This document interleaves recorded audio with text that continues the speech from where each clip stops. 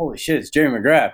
Oh shit, I gotta go again. Oh shit, I gotta put my shoulder in. And then it just kept repeating. It was the Staples Center's going nuts. It was pretty wild. And then then Carmichael and Kevin Windham came into play, and just going against Pastrana and Metzger and Deegan and Twitch and like all the guys you like look up to. All of a sudden you're in there against the guys that you idolize. So it got pretty heavy. It got pretty intense, but like Dad taught me, just put your head down and go ride your dirt bike.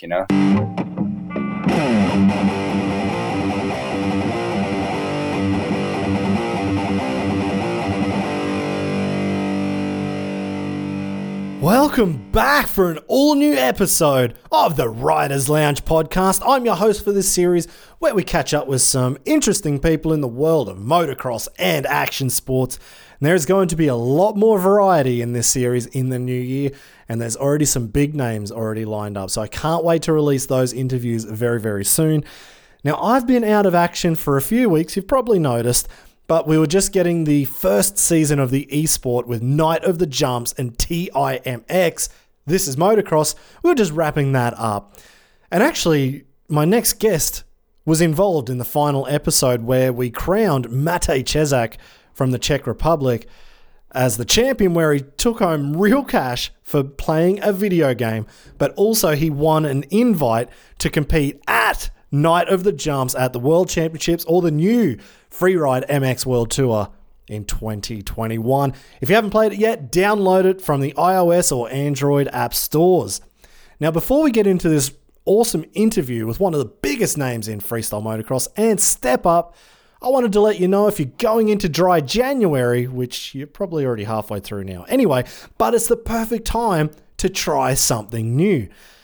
If you might have gone a little bit too big over the holiday season and you're trying to get fit or mentally back into working, which, well, it's a killer, I was thinking about the fact that we're supported by Rodhouse here with their alcohol-free range of beers in the Tannen Zephlers, so why not give it a crack?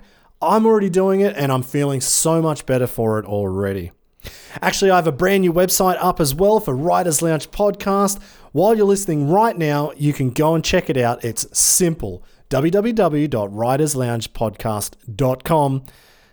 Created by my good friends Lakes Networking, but I'm also got a new sponsor on board from Spect Eyewear, and they're going to give out a few pairs of free sunglasses. So jump on the new website, first blog post.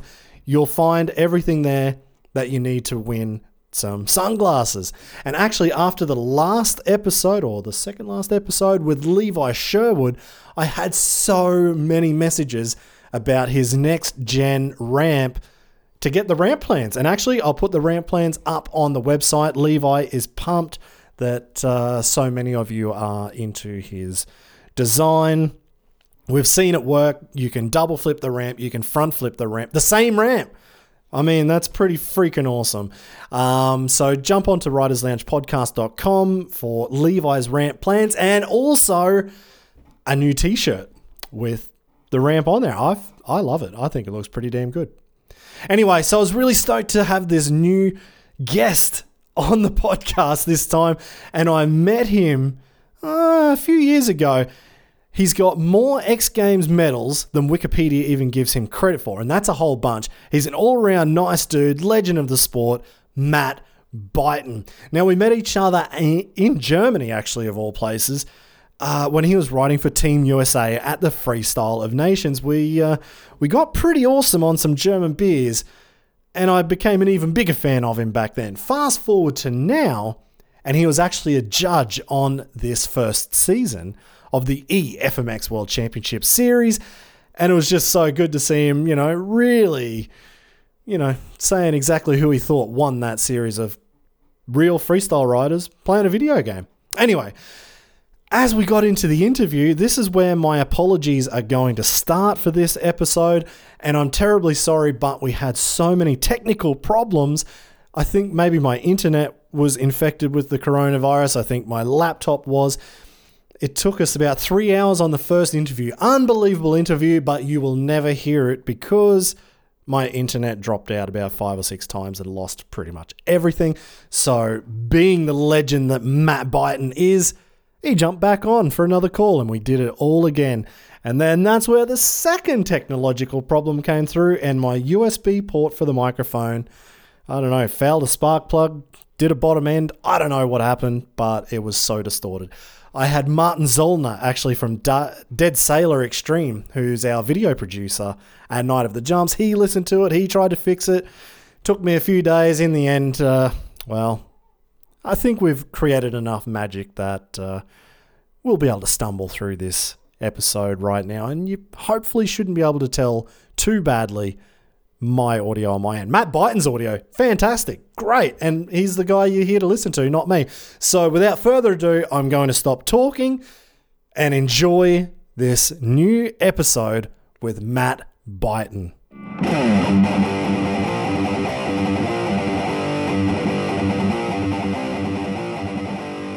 So what's happening now, mate? You've moved down to Texas. You've got a new house.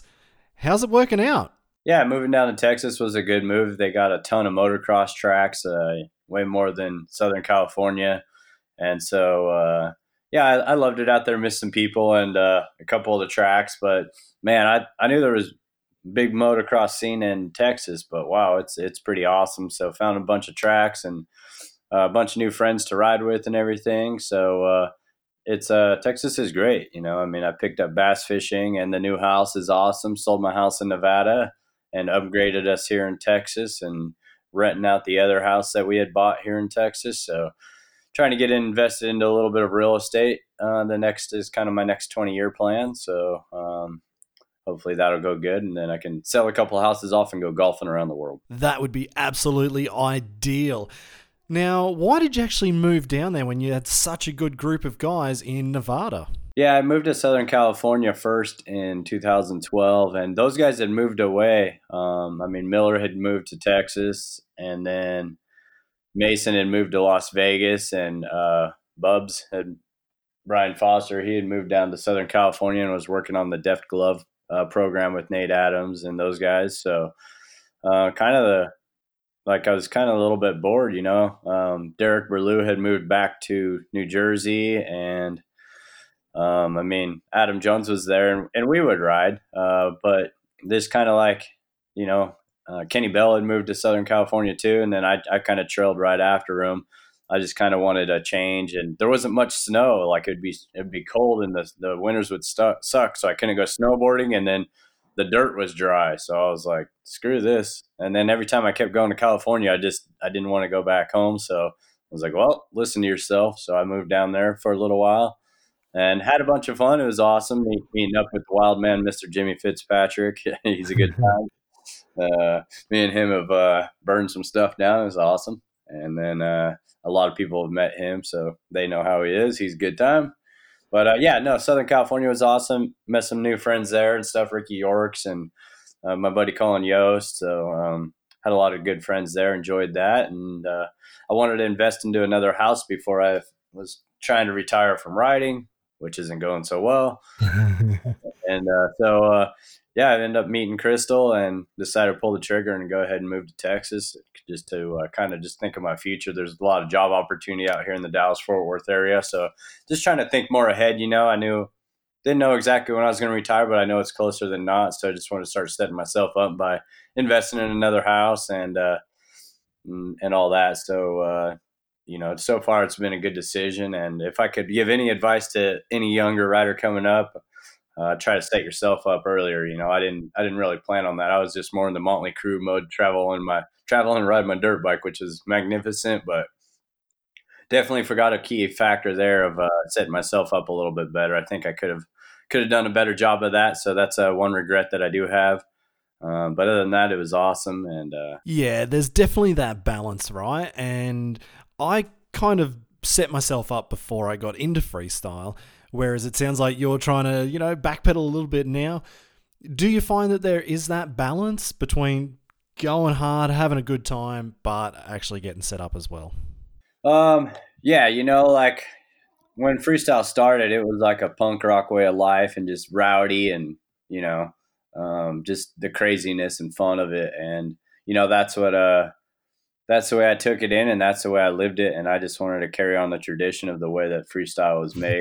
Maybe it wasn't the right decision, but I had a hell of a good time. So I don't regret it. I mean, you can't take money to your grave, and I've lived. I mean, I've had a good time. Probably a little too much fun sometimes, but fuck it. You know what I mean? Like that's just that's Matt Buyten, and that's probably kind of hurt me with some sponsor stuff and maybe in my freestyle abilities a little bit. But you know what? I was just enjoying the moment and traveling the world and just meeting new people and just having fun and just I tore it up and I don't regret it at all. Now at a financial aspect, now yes, I probably could have did a little bit better, but you know what? Fuck it, I lived and had fun, so no, I don't. You know what I mean? Yeah, I'm hearing you. Basically, don't let a moment go by. Yeah, I took every moment in. Like I didn't let a moment slide by. Like I just, I just didn't let any moment slide by. Any opportunity of awesomeness I could get my hands on, I took advantage of it, and I made sure I lifted up. Especially kind of, just I was there when I like held Jim McNeil like as he kind of his last like 30 minutes of warmth. You know what I mean? So Yeah. I went home and I rode. I had to crawl into the airplane. I was not in good shape. And then, so that was like really tough. And then, so after that, that put it in like a bit more perspective of, that I really need to not let any moment slide by, I mean, so, I mean, it was, Wow. that was like a huge eye opener, not that I wasn't a punk rock crazy fuck before, but, it was, kind of put it in more perspective that just to maybe like enjoy each moment instead of just tearing shit up, just kind of try to take a step back and enjoy it. I guess that's what I'm trying to say. So, Yeah. you just never know. And, So did you approach FMX differently after that? no, I couldn't, I didn't let it phase me. You can't think of that. We all know the risk. No, I went home and, I woke up the next morning and I was like, I got to go jump my fucking dirt bike. So me and my Yeah. kid loaded up. We went out to Miller's place because he had a riding compound up there at the time. And I went and hit the ramps and ran through all my tricks and just, it's definitely tough to get on the bike, but you got to buck up and do it. You know what I mean? It's this ain't a powder puff sport. It's a man sport, and you got to we'll ride till we die for sure. And you gotta. It's just the nature of the beast, unfortunately, and you can't let it like it'll humble you for sure when you see it that close in person. It's very scary what we witnessed. It wasn't cool. It sucked. Like it was definitely hits home for sure because I flew to Phoenix. Jim got on the plane and we flew to Dallas. We rented a car together. I know the last thing he ate was a ice cream sandwich and had a Dr. Pepper. That's the last thing he had in his belly. Like I know that much detail. And like our hotel room number was 101 at a Motel 6 from Yeah. across the street from Texas Motor Speedway. Like I know the details. Far So, out. but yeah, I mean, you gotta roll on, and I mean, I know what Jim would say, and we know what any one of us would say to the other riders. You gotta get back on that bike and ride. So I mean, I think we all have a weird brotherhood of an understanding of that. So Yeah. you got to ride on. You can't let it phase you, and you just got to dig deep and ride for Jim. So that's what we did, and that's how we carried it over here. And I'm sure people around the world that love Jim too and did that same thing. So Jim was definitely awesome and a funny guy. We were jumping the rental car, and I'll tell you what, he was laughing his ass off all the way up. Like it took us like a half hour to get geared up. Like we couldn't even. We were getting yelled at because we were laughing so hard before we geared up that morning. So he laughed all the way till the end, and we were having fun. And the rental car might have had a couple of flat spots in the tires from the e-brake, and we were launching that thing. I had rented the car, right? I reserved it, and we go walk to like the rental car thing, and you get to pick any car you want, and he's all, we're taking that one. And it's when the Fiat came out, like I'm like, Jim, two OGO gear bags and backpacks. That's not going to fit in the car. Like we're arguing. And he's all, bullshit, it's fitting. I'm like, no, it's not, Jim. And he's all, watch. He starts shimmying seats and doing all that. And he starts elbow dropping gear bags, and we get the bags in there, and so we're crammed in there like two monkeys in a sardine can, and we ended up like Yeah. just like jumping that rental car right away. Like we weren't even out of the airport, and there's this like pretty good sized speed bump, and we aired that thing. So yeah, no, we were yeah, definitely a tough moment, but yeah, you got to ride on, like Jim would say. Yeah, exactly, man. I'm hearing you. Did it actually hit you later on then, like a week later, a month later, or a year later? Yeah, no, I mean it's just something you learn to live with. You don't really have a choice. It's just you can. It's pretty much speechless. Don't really got much to say. It's just you just got to ride and roll forward. I mean it's unfortunately the way the cookie crumbled that day. Well, to be honest, I didn't even expect we would get into Jim McNeil. I didn't know that story. So thank you very much for sharing it. But let's try and get to maybe a happier topic or a nicer topic. How did you even get into motorbikes to kickstart all of this off? Yeah, so when I was like 10 years old, the older kids in the neighborhood, they were getting into riding and like knew what Supercross was and motocross racing. And next thing I know, we were all having to everybody we'd grab all of our our hoses, and we'd string them from our buddy Donnie's house because he had the property behind him where it was good to build jumps. So Yeah. we'd string all of our hoses out there, and if you didn't do it, you'd be hanging on your fence by your underwear till you went and went and got it. We kind of the tougher kids broke us in for sure, made us tough. That's for sure, the older kids. And so, anyways, yeah, we'd be pulling sagebrush, and everyone would grab their shovels and hoses and bikes, and then I just loved it so much jumping. I thought it was the coolest thing ever, and then got turned on to Supercross.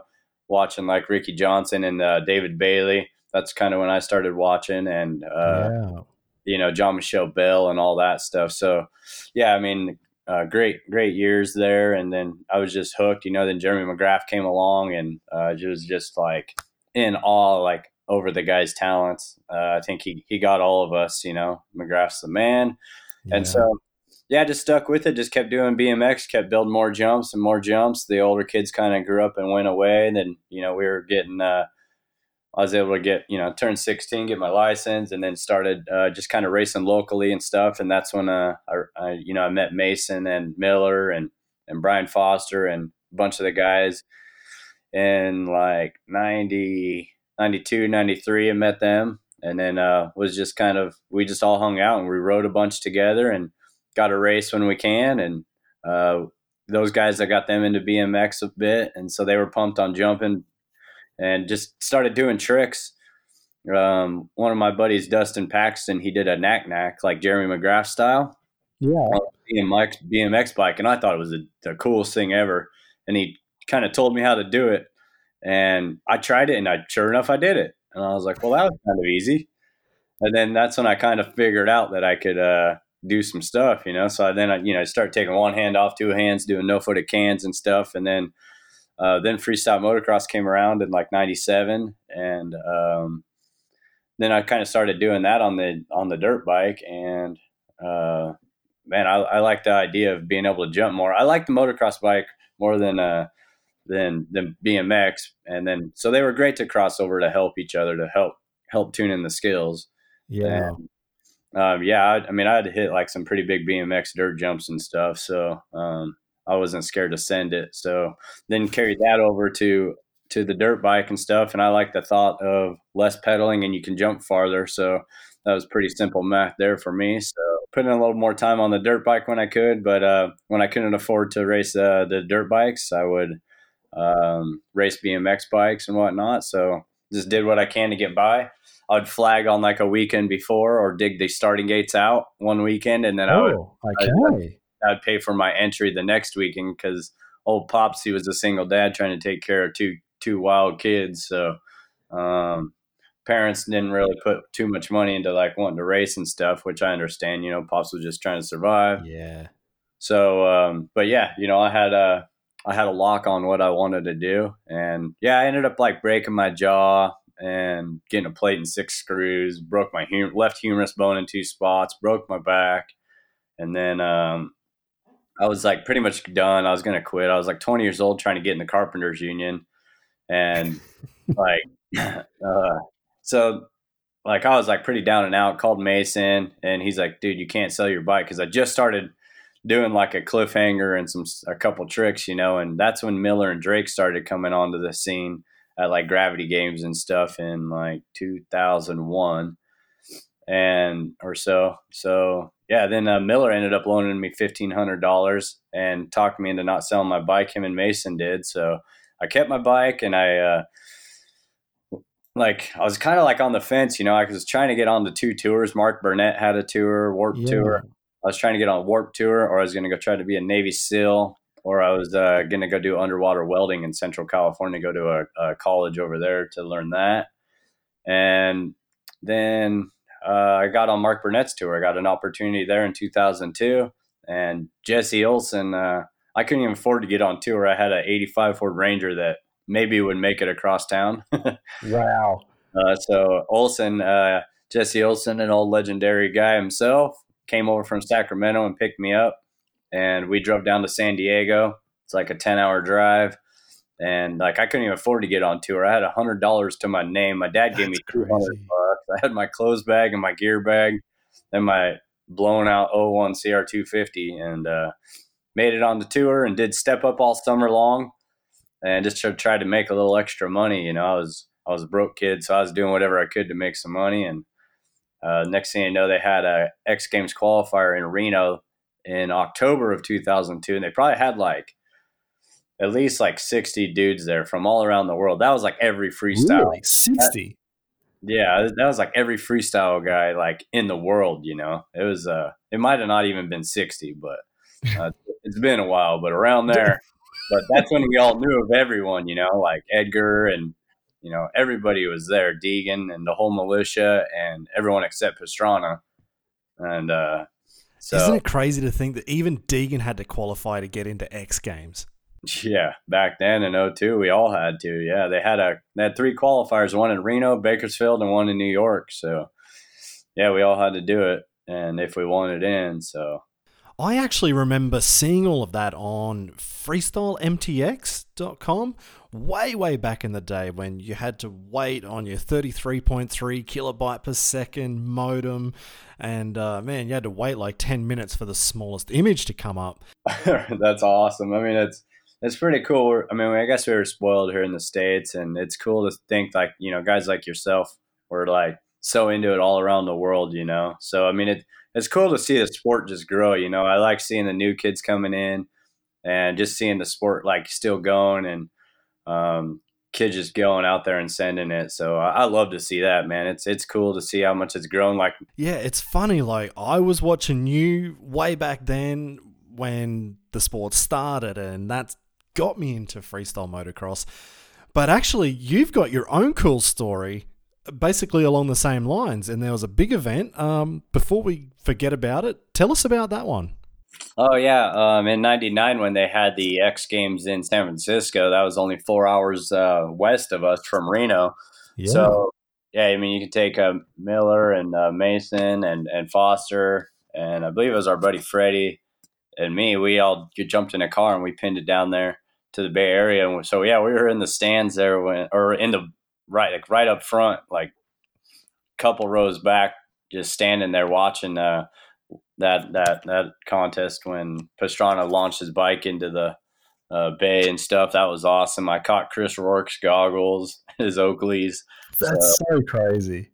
Yeah, I mean, you never know who's going to be in the stands, man. You can inspire anyone. So, it's pretty cool to think like that. And, next thing I know, like, we all were hungry. We wanted it right there. We were just kind of finishing up racing and went on to freestyle. I mean, even Mason, he ended up blowing both of his knees out, like from doing arena cross racing, and he was down and out. I loaned him $1,500 and kind of helped get him going. So, we like Miller loaned me $1,500 and got me out of the hole, and I loaned Mason $1,500, and $1,500 don't seem like much, but we laddered each other up with our talents and skills and pushed each other and kept each other's mind in it. And, loved the Nevada boys. That we definitely had a good time together traveling and having fun and going to all the events. And VHC, hey, that's And where it's at.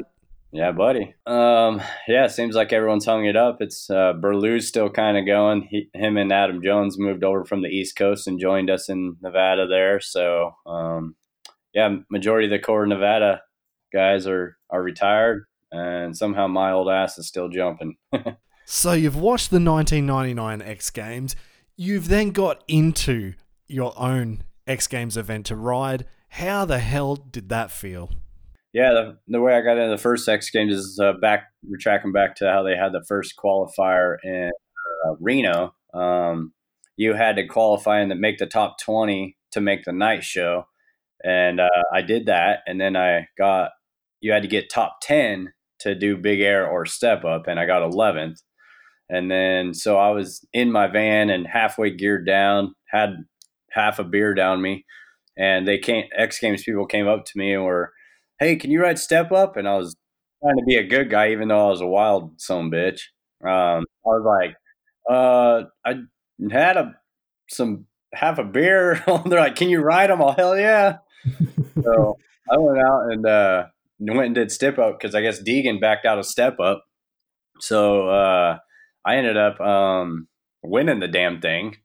And that's what got me into X Games. If you won any of the qualifiers, you're automatically in X Games. So that was pretty awesome. And then, yeah, went to my first one, and Pastrana was in it, and I was like, "Oh shit!" And it was in the Staples Center, and I was like nervous. Any of these guys that listen to this that have been in the X Games for the first time, they know that feeling. It's like, "Oh shit, this is real." Once you're in the Staples Center, and it's all exciting, and then you get down there, and then it's an oh shit moment. But Yeah. I just that's what I think carried me on through all the years, is to handle the pressure. One day I was at a race, and my dad, I was like all intimidated. There was like a couple of like kids, and they were like, little factory Kawasaki kids and Suzuki. And I was all scared and telling my dad, all nervous, intimidated. And my dad's like, "Screw them. They put on pants the same way you do. Go out there and kick their ass." So Exactly. ever since then, I didn't let myself get intimidated by anyone, and I just buckled down, put my head down the road, and ended up winning that too. So in '03, so Yeah, that's exactly right. Like, just get out there and do your own thing. But actually, I was thinking about X Games. I never rode it, but I was there in 2012 with Clinton Moore when he went for the 720, the TP role in Best Trick. And it was that one where he got smacked in the back when his bike was revving out after he had that crash, and the guy picked it up and it just hit him. But yeah, it's just thinking about like being inside the Staples Center and that feeling. Like, it's just, you get goosebumps looking at it.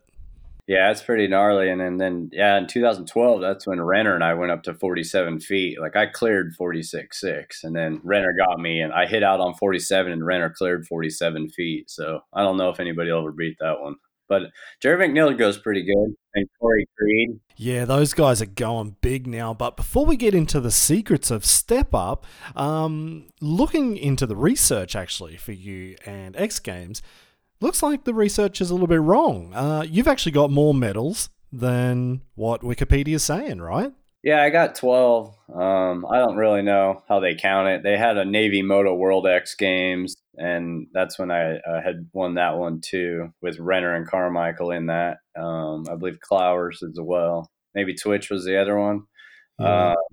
And then that's when they first started doing the World X Games. They had one in Mexico City and Brazil X Games, and ended up winning those ones too.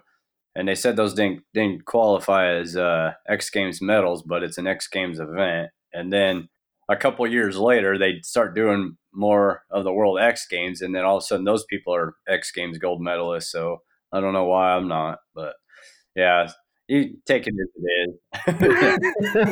It's just something to chuckle about now. It's whatever. But so yeah, technically 12 medals, and then should probably have a few more because they were only giving out gold on on Step Up, but then on TV they would promote that you got a silver and a bronze, and that never made sense to me. I'm like, well, if you're only giving out gold, then only say you're giving out gold. Don't tell people on TV that you gave a silver and bronze, because then people ask us about it, and I'm like, no, I didn't get a medal. They're like, well, it said on TV. So I ended up talking to Tim Reed and stuff, and ended up getting the guys medals. I argued that for some years, and then getting silver and bronze medals for everyone. So technically, I should probably have about 3 or 4 more, but they didn't give them out. And I just heard that they stopped doing it again, and that they're only giving out gold again. So it's unfortunate that it's like that. I mean, in my opinion, that they got the money, and I mean, I think they need to give medals out, bronze and silver as well. Yeah, because I don't have a penny of any of that money anymore. You do it. But I got the medals on my wall that are like, just, I mean, they don't mean anything to anyone, but they're cool for me. You know what I mean? Just, Yeah. You take the risk and you'd like a little reward. And then, I mean, or you could just be like Dustin Miller. He'd go win a contest and then give his trophy away to the crowd. That was awesome. It's so crazy, actually. But looking at X Games, at your results there, you have won the gold medal in Step Up in, 2003, 2006, 2010, and 2011. You've ridden against the biggest, the best riders ever on a motocross bike. Ronnie Renner, Tommy Clowers, Ricky Carmichael, Jeremy McGrath. Man. Yeah, I mean, bottom line, I mean, I came up like any other kid, like idolizing these guys, and the next thing I know, I'm battling against them. Like 2004 was insane because they put McGrath in there, and then it came down to just him and I for the win, and my shoulder's dislocating. I put it back in once in practice, once and twice in the contest, and man, I had so much damn tape around my shoulder trying to keep the thing in. And I would just land, just flexing my arm like as hard as I could, and the thing would still come out. And then, but so I'm like sitting there, I'm like, oh man, his bike is awesome. Like just checking out his bike, like, and then I'm like, holy shit, it's Jeremy McGrath. Oh shit, I gotta go again. Oh shit, I gotta put my shoulder in. And then it just kept repeating. It was the Staples Center's going nuts. It was pretty wild. And then then Carmichael and Kevin Windham came into play, and just going against Pastrana and Metzger and Deegan and Twitch and like all the guys you like look up to. All of a sudden you're in there against the guys that you idolize. So it got pretty heavy. It got pretty intense, but like Dad taught me, just put your head down and go ride your dirt bike, So that's what I did. That was my mindset always, and that's how I survived it. I wouldn't like focus on any of the pressure. All I care about is clearing the bar. I wouldn't give a hell what camera's in front of my face or where I'm at. You can't think of none of that. I would just put my head down, focus, and ride. And all I cared about was clearing the bar and getting a good start. And that's where I didn't let anything phase me. You gotta stay focused, and that's how I was able to get through all that. So who then was like your toughest competitor in Step Up? Yeah, I mean, obviously Tommy Clowers was strong in the first few years, and then Renner and I, we had quite the rivalry. Renner was probably my number one nemesis, and then I mean Carmichael was untouchable. I mean, our bike sounded like PW50s compared to his bike. Like his bike sounded so gnarly. I call it down in the hole.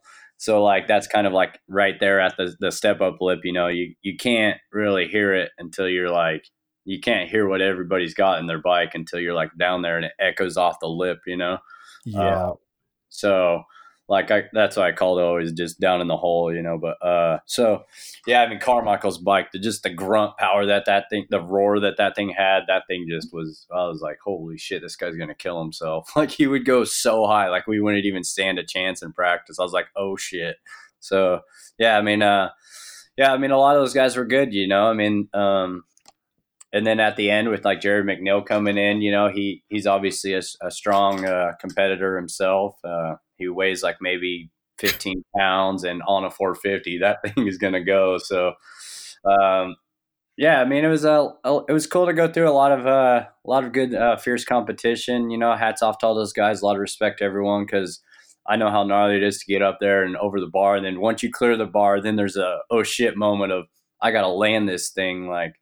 I can't tell you how many black and white flashes I would have, and just I would squeeze the bars as hard as I could, just Really? waiting to hit the deck, and I'd be like, "Oh, I didn't crash. That's awesome." It would just be like a black and white flash, like you just got like punched or something, and then your nuts are into next year. That would hurt.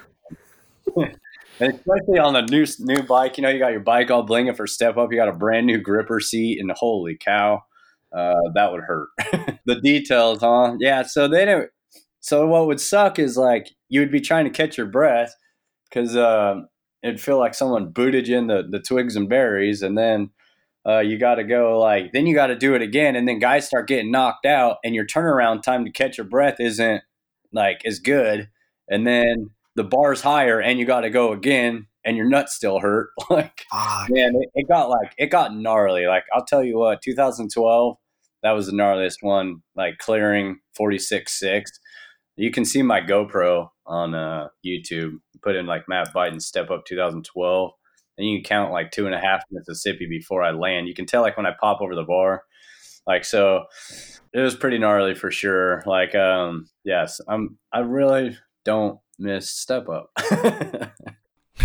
So you are actually in the top 3 in step up for 10 years. Yeah, I made the top 3, and then once it moved to Austin, I just couldn't get it to click for me. I'm not sure what happened there. Probably because I was still on the carbureted bike. I'd assume probably what a lot of people would assume as well. But I mean, that thing was there. I don't know, with the humidity and stuff, and a carbureted bike, and that the motor being so built, it's so temperamental. I don't think we got it to run right, in my opinion. Even though it would sound good, it just like it didn't have the grunt up the lip like that I was used to having with that bike. Yeah. So I don't know, with the humidity, I think kind of hurt the carburetor in that area. That's where the fuel injected bikes had a better advantage for sure. So yep, unfortunately, I did not do good in Austin, and that was the end of the run. But 13 years and step up for, just coming in, not even thinking you'd ever ride X Games is pretty awesome to me. So I definitely had some fun. I don't miss step up, but I miss being in those heated battles. I'm a competitor, and that's one thing that I heavily do miss is just having the Staples Center roaring. And, if you're on a basketball team like Kobe Bryant, you got the whole team to stare at. But, when it's only you on the bike and the whole Staples Center staring at you, it's pretty heavy. And I just miss the whole vibe of how fun X Games was and all that stuff. So it's all good, though. At least I got to experience it and had a good time. So you weren't just there for step up. You rode freestyle. You've done best trick. You got an 11th there. I didn't even think they had more than 6 or 8 riders at X Games anymore. And you also did pretty damn well at speed and style. Yeah, it was fun to get into that. I qualified for the freestyle in 2003 also, so I was able to ride, I think it was step up on Friday. Maybe step up was Thursday.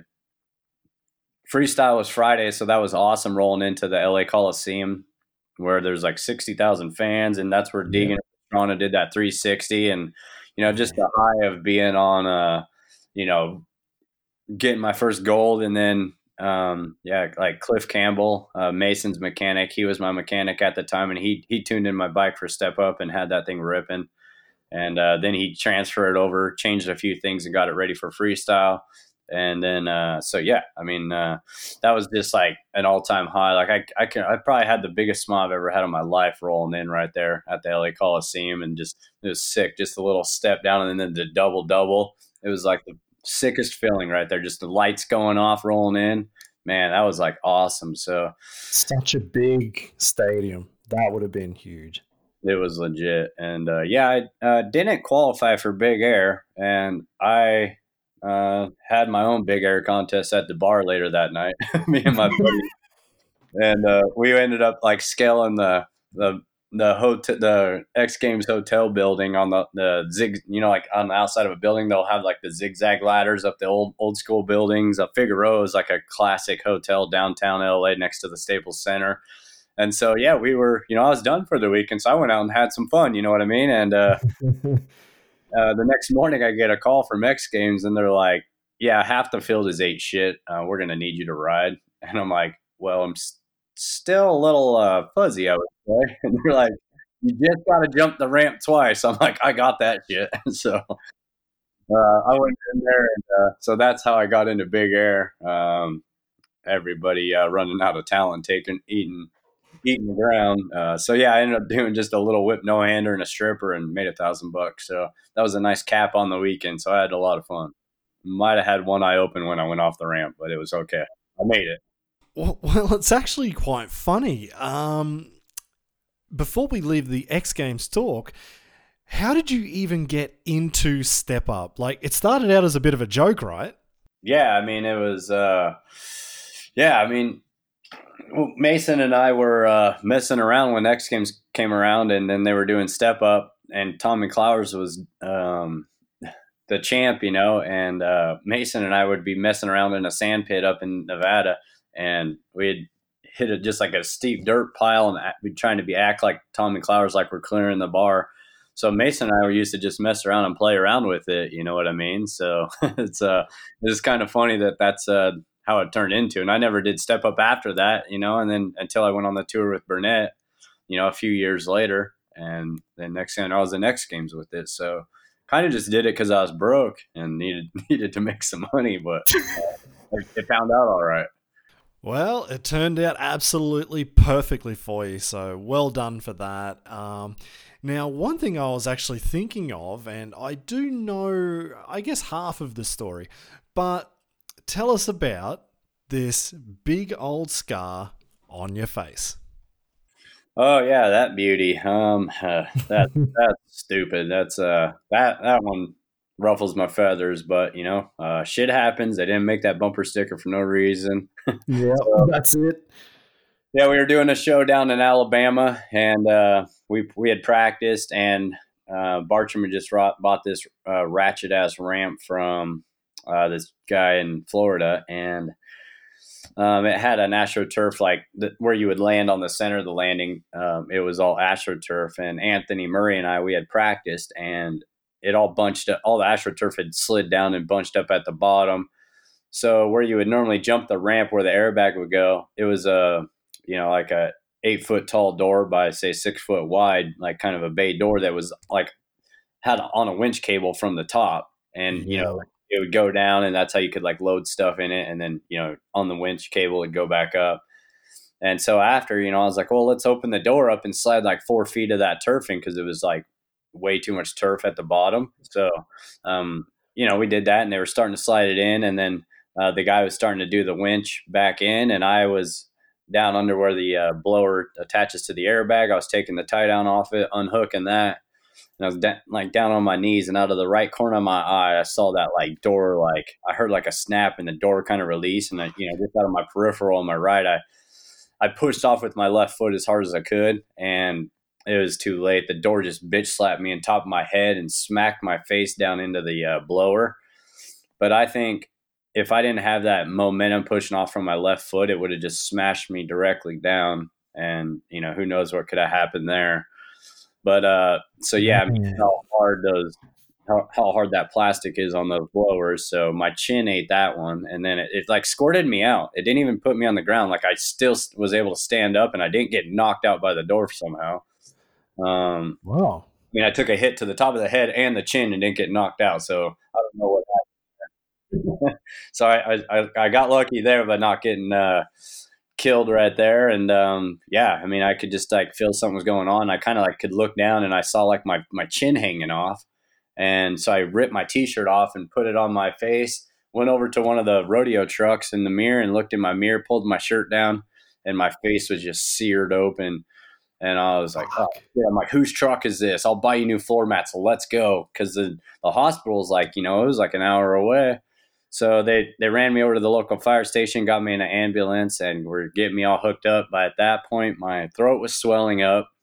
So then I was like starting to almost panic. But I know from when you get hurt, you can't panic. You got to like stay calm, or else it makes it worse.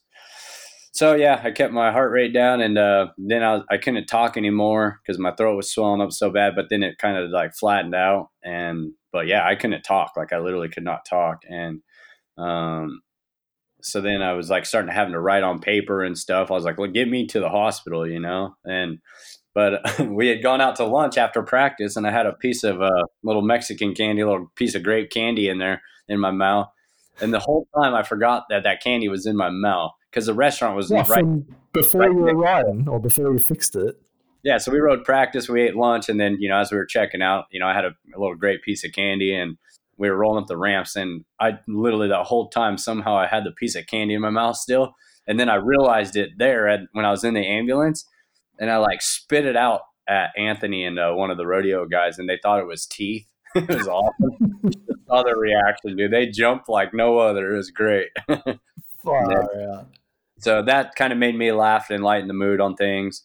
So yeah, I went to the hospital, and they're like, "Oh yeah, it looks like we just need like a hour and a half to sew your face up." And I was like, "Cool, let's do it." And this was like on a Friday at like 2 o'clock. Well, I almost died in surgery, so they had to put the breathing tube down my throat, and they kind of put me in like a light coma or whatever, and woke me up on Saturday evening. But I thought it was Friday, right? You know, so You went yeah, in Friday, you woke up Saturday night.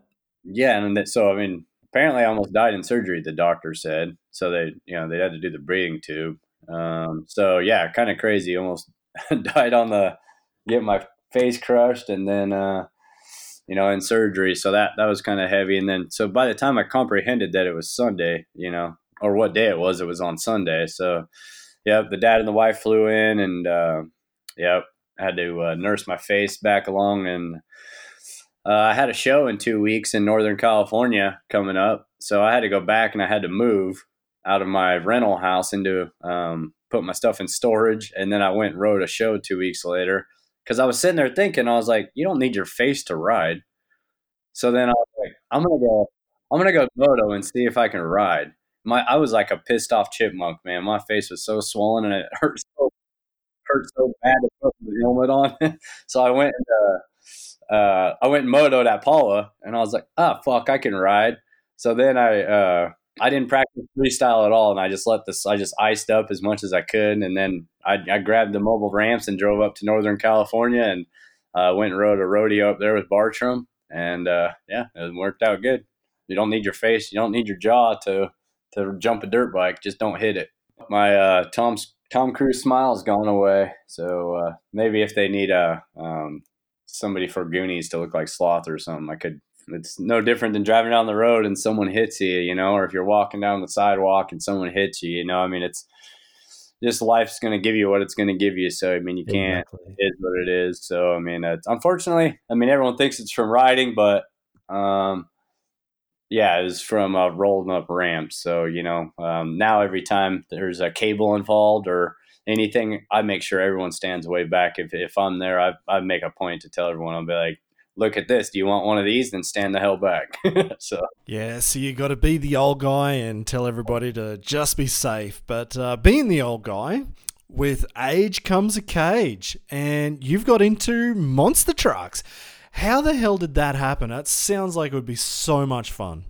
yeah. So in 2014, we were down practicing at Feld Entertainment in Florida for Nuclear Cowboys, and some of the higher up bosses were there watching. So I pulled one aside and Charlie Mancuso and asked if what it would take to get me in a monster truck, because I kind of wanted to go the Damon Bradshaw route and kind of get off the dirt bike and get in a monster truck. So I thought it'd be a good transfer, and so yeah, with age comes a cage. So I thought that would be a good idea. So I thought, why not start working on it and poke at my contacts? Might as well.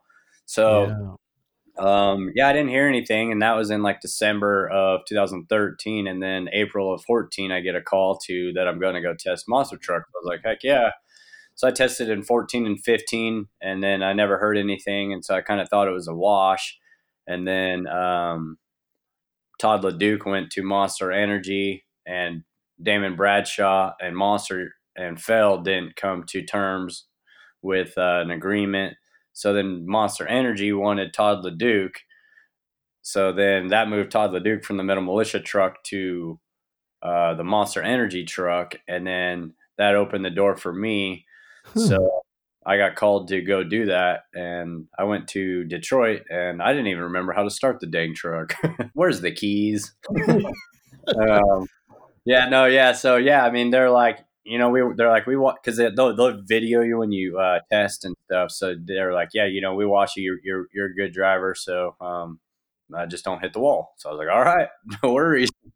So yeah, no, it was good, and Feld's very high up on fan safety, so they definitely made that a point to that I was well aware of that. So yeah, I turned the truck, pointed towards the middle, and hammer down. So that's what I did, and it's pretty cool, man. I got to do 6 shows, and then ended up driving the World Finals in Vegas, and even got to flip the truck. So that was pretty awesome. No way. So then, what was the setup to do the backflip?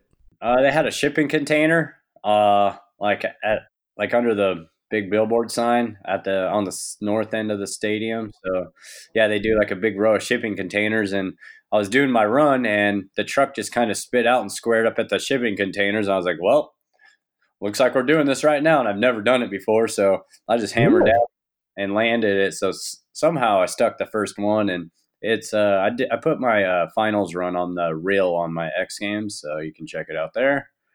So yeah, it's awesome. So yeah, yeah, go to the Insta, go to my reel, and you can see my freestyle run on there. So yeah, it was pretty awesome, man. It was another very huge legendary experience. Like it gave me that feeling when got to roll into the LA Coliseum, and then those two stand out huge in my life. To be able to drive the World Finals for Monster Jam and the Metal Militia truck, that was rad.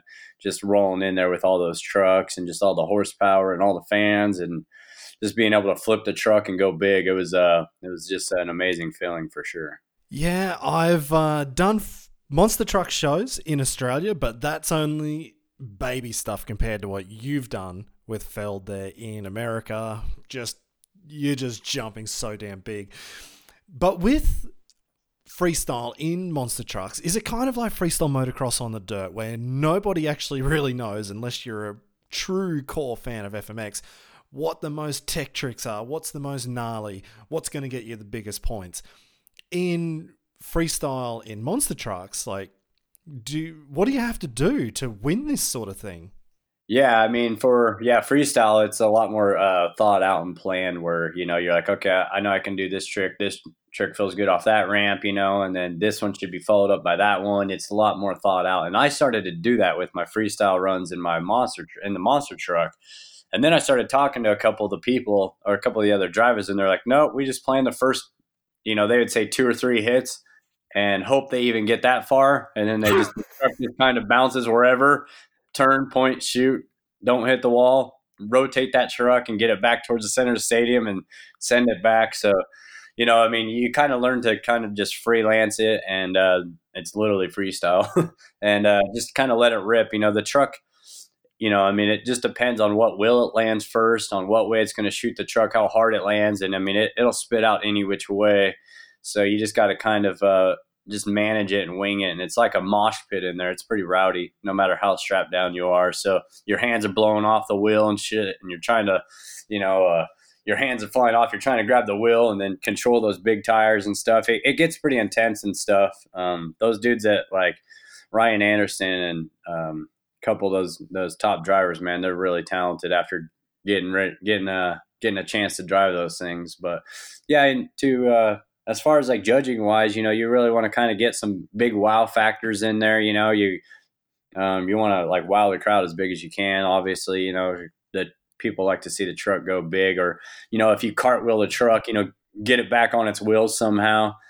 You can turn the rear steer or hit the just hammer the throttle and try to get it to spit back up on its wheels. And then, they like to see the body flying off and then sending it again and then flip it. And you want to do like a good donut and, do a good wheelie. And so you just kind of need a touch of variety on everything. And, that's kind of how it's judged in the freestyle of the monster trucks. Right. So then you're just pinning it, you're sending it, and everything's working out well. What happens if something goes wrong? Because you're in a big monster truck and there's a crowd not too far away from you, right? Yeah, it's there's some some pucker moments for sure. A lot of times they'll do a shipping container, a couple feet, like 3 to 5 feet, like inland, so Yeah. they'll hit the shipping container, not the wall. So they protect the stadiums the best they can, but I mean, it is a monster truck, and they've seen everything, and a wheel can come off, and that thing stops when it wants to stop. So I mean, who knows which way those things can bounce? But they got cables on the hubs and got it all like strapped down to avoid that. So they got the trucks like really good and safe now. Pretty much for the most part, but anything can happen still. So, how do you feel then when you're doing it? It must feel freaking awesome, right? Just to do it. But also, I just wanted to know, like, how's your body feeling?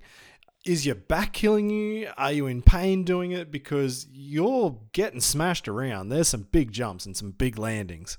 Yeah, I mean, all that kind of depends on really you got to have like a seat that's made for you. They had like Feld has like a um I guess a jig that can kind of like mold the seat to you more. And so Okay. they get the seat. The seat is the number one thing, and then you got to have the belts. You got to have the right belts. You can't just see some belts and think you're all good. You got to have the right belts for your body. So that's also those are two major things. And then yeah, shock setup is definitely big. And I mean, the best way to say it is if you land the truck perfectly flat, like if you go big and you land the truck flat, it's like ass checking off the seat. And when you jump into a foam pit on a dirt bike, like it does hurt.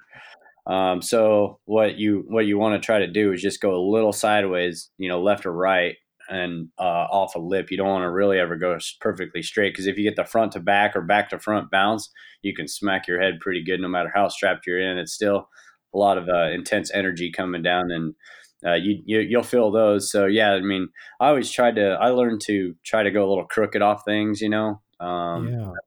kind of some of the vet drivers taught me. But yeah, I mean, it can hurt you.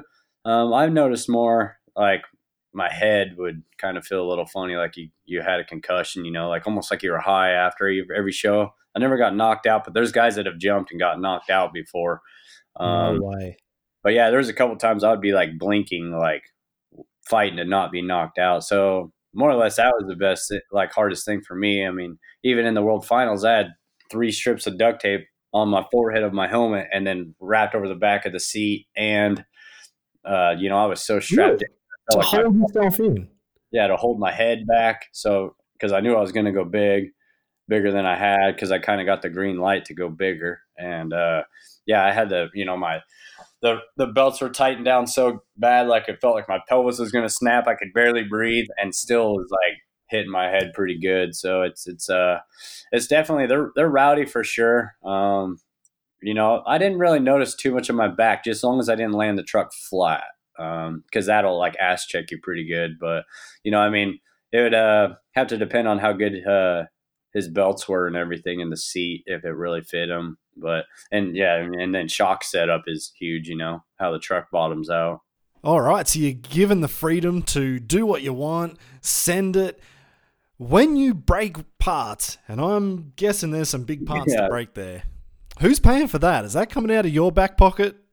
Nope, no, that was all on Phelps tab, and I never heard anything. I never heard a peep. I mean, if you're driving the truck like an a-hole, like a superhero, and then you'll get kind of told something. But no, they want to put on a good show, and they know that stuff is going to get destroyed in parts, and they know it's mechanical. They're on a full understanding. So yeah, I mean, in the 7 shows that I did, I mean, um, I'd do some damage. But even my crew chief was like, because but you feel bad, I'm like, oh shit, But they're like, no, this is nothing. This is normal. And I'm like, all right. And then the next show, oh man, I'd feel bad. And they're like, no, you're good. And I'm like, all right. El Paso, I destroyed the truck pretty good. I needed a new rear end and some welding on the chassis, and ripped the body off and messed up some stuff, but still didn't hear nothing. They had the truck ready for Vegas, and I sent it there. And so, yeah, I mean, that's, they understand, they want the value of the show. So they know the truck needs to get roughed up for sure. So, Monster Jam's definitely on that and trying to put on a good show for the crowd. So you've had some of the best times in your life, some huge points in your career. With age comes the cage, but you're still riding freestyle motocross. Have you thought about the big R word, retirement? Yeah, as far as retiring, I've been trying to do that for 3 years now. It's not working so good. So what I guess I've learned that, man, I just really love it more than I thought. And I mean, I had a lot of heart to get into where I made it, and a lot of heart and passion, and it's like trying to stop a train. It ain't that easy. I just love to travel. I just love the experience, and it's not going too well with me. I don't want it to end. I have so much fun just meeting new people, and it's just like I don't know. I just stand there and take it all in. That's what I've kind of done the last 5 years is just make sure I'm enjoying the experience a lot more. And I don't really call too many sponsors anymore. I touch base with a couple, but I'm pretty much just doing it for myself. You know what I mean? I love it. It's definitely know there's a high risk and I probably should quit, but I'm going to be hurting when I'm older anyway. So fuck it. But yeah, it is closer. Retirement's closer than it's not. I'm actually think I might have a good job lined up, and I'm gonna ride this year, and just kind of see what it does. I'm not putting no pressure on there. It ends what it ends, and but I also know I need to meet it in the middle. So yeah, I mean, just trying to really aggressively work on some other things because I didn't set myself up that good. So any of you young bucks out there listening, make sure you set yourself up a little better because now I'm having to deal with it, which is. I wish I would have did it earlier, but yeah, I mean, I think if I can get this new job going, it might be it at the end of the year. I don't know. And then Todd Potter had some good advice that, he's like, I just run heavy equipment. And then if I feel like riding a show and a good show comes up and then I just go ride it. If I don't feel like riding it, then I don't ride it. So I kind of got that attitude. Potter took a lot of stress off of it. So I'm just going to, if an opportunity comes up and I'm feeling good on the bike, then why not? You know what I mean? Definitely got my tricks toned down to where I feel safe. And, but, I can still put on a good show and have fun just trying to meet it all in the middle and be a 40-year-old vet freestyle rider, I suppose. So then do you still have the same competitive spirit that you had 10 years ago? Yeah, as far as the competitive edge, I don't think that ever goes away. I still feel like hints of it, and then I have to realize that I am 4 years old and I'll probably kill myself. So let's not do that. Yeah, I mean, it's try to meet it in the middle, and sometimes I'll if the setup's right and stuff, I never do no-handed flips, and I was doing a couple no-handed flips at this one show in Montana just because the ramp and everything was feeling good. And, so, I mean, some days you just are feeling it on the bike. And then some days you just got to survive through shows. I mean, there's times where I'm sitting there, before I go out and where it's like kind of sketchy. I'm like, why am I still doing this? But then I just start riding and it all goes away and I just snap into my mode and can get her done. But, yeah, it's kind of, yeah, I mean, is what it is. I enjoy it. I just enjoy the fans and just having fun to travel. And, so I'm just trying to do it for myself and enjoy the last few years of my freestyle career and just try to get set up. I want to get invested in some real estate and hopefully get this other job going and keep the ball rolling and, just ride when I can. Man, that's crazy. What kind of work are you looking to get into? It's a water treatment plant. So like if you come to like a machine shop, they'll use like waters and like oils and they'll mix together. So then a truck will come and get those from that machine shop and then bring it to the water treatment plant. We'll separate the waters and oils, or whatever chemicals are in the waters.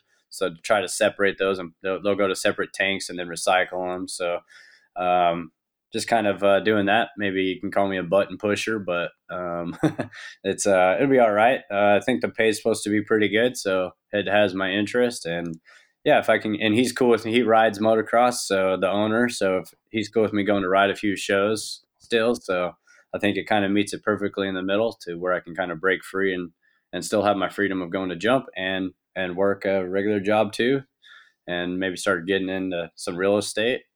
And then, so yeah, it's kind of my new game plan. We'll see if it works or not. So then have you still got a riding spot to keep yourself not from getting too rusty?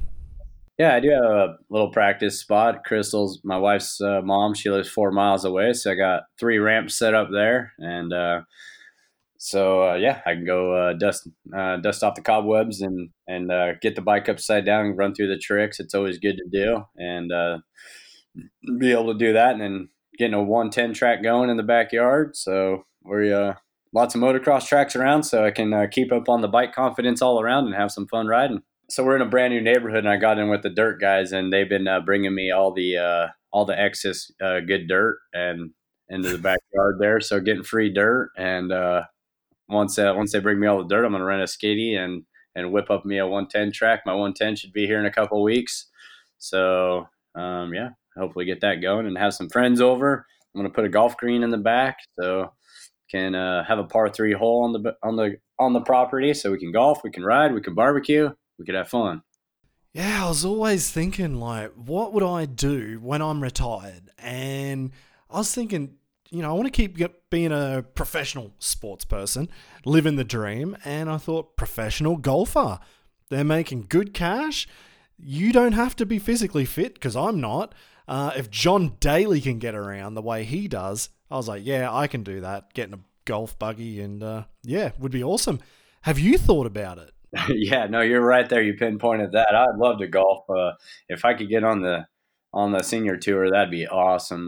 But I'm definitely not that good at golf. Mason and Foster are damn good at golf right now. Those guys have been on. So yeah, I've been playing every week, and we're 3 months deep, going every weekend with some buddies here in Texas. We're playing tomorrow, and but yeah, I definitely got a long ways to go to get to that point. But yeah, that would be awesome. I wish I could. Well, I don't want to hold you up too much. I guess you've got a big day building 110 tracks, golf courses in the backyard. Thanks so much for jumping in and having a call with us. All right, man. Yeah, sounds good. I better get to stretching so I can be good for golf tomorrow. Good to chat with you, man. Thanks for having me.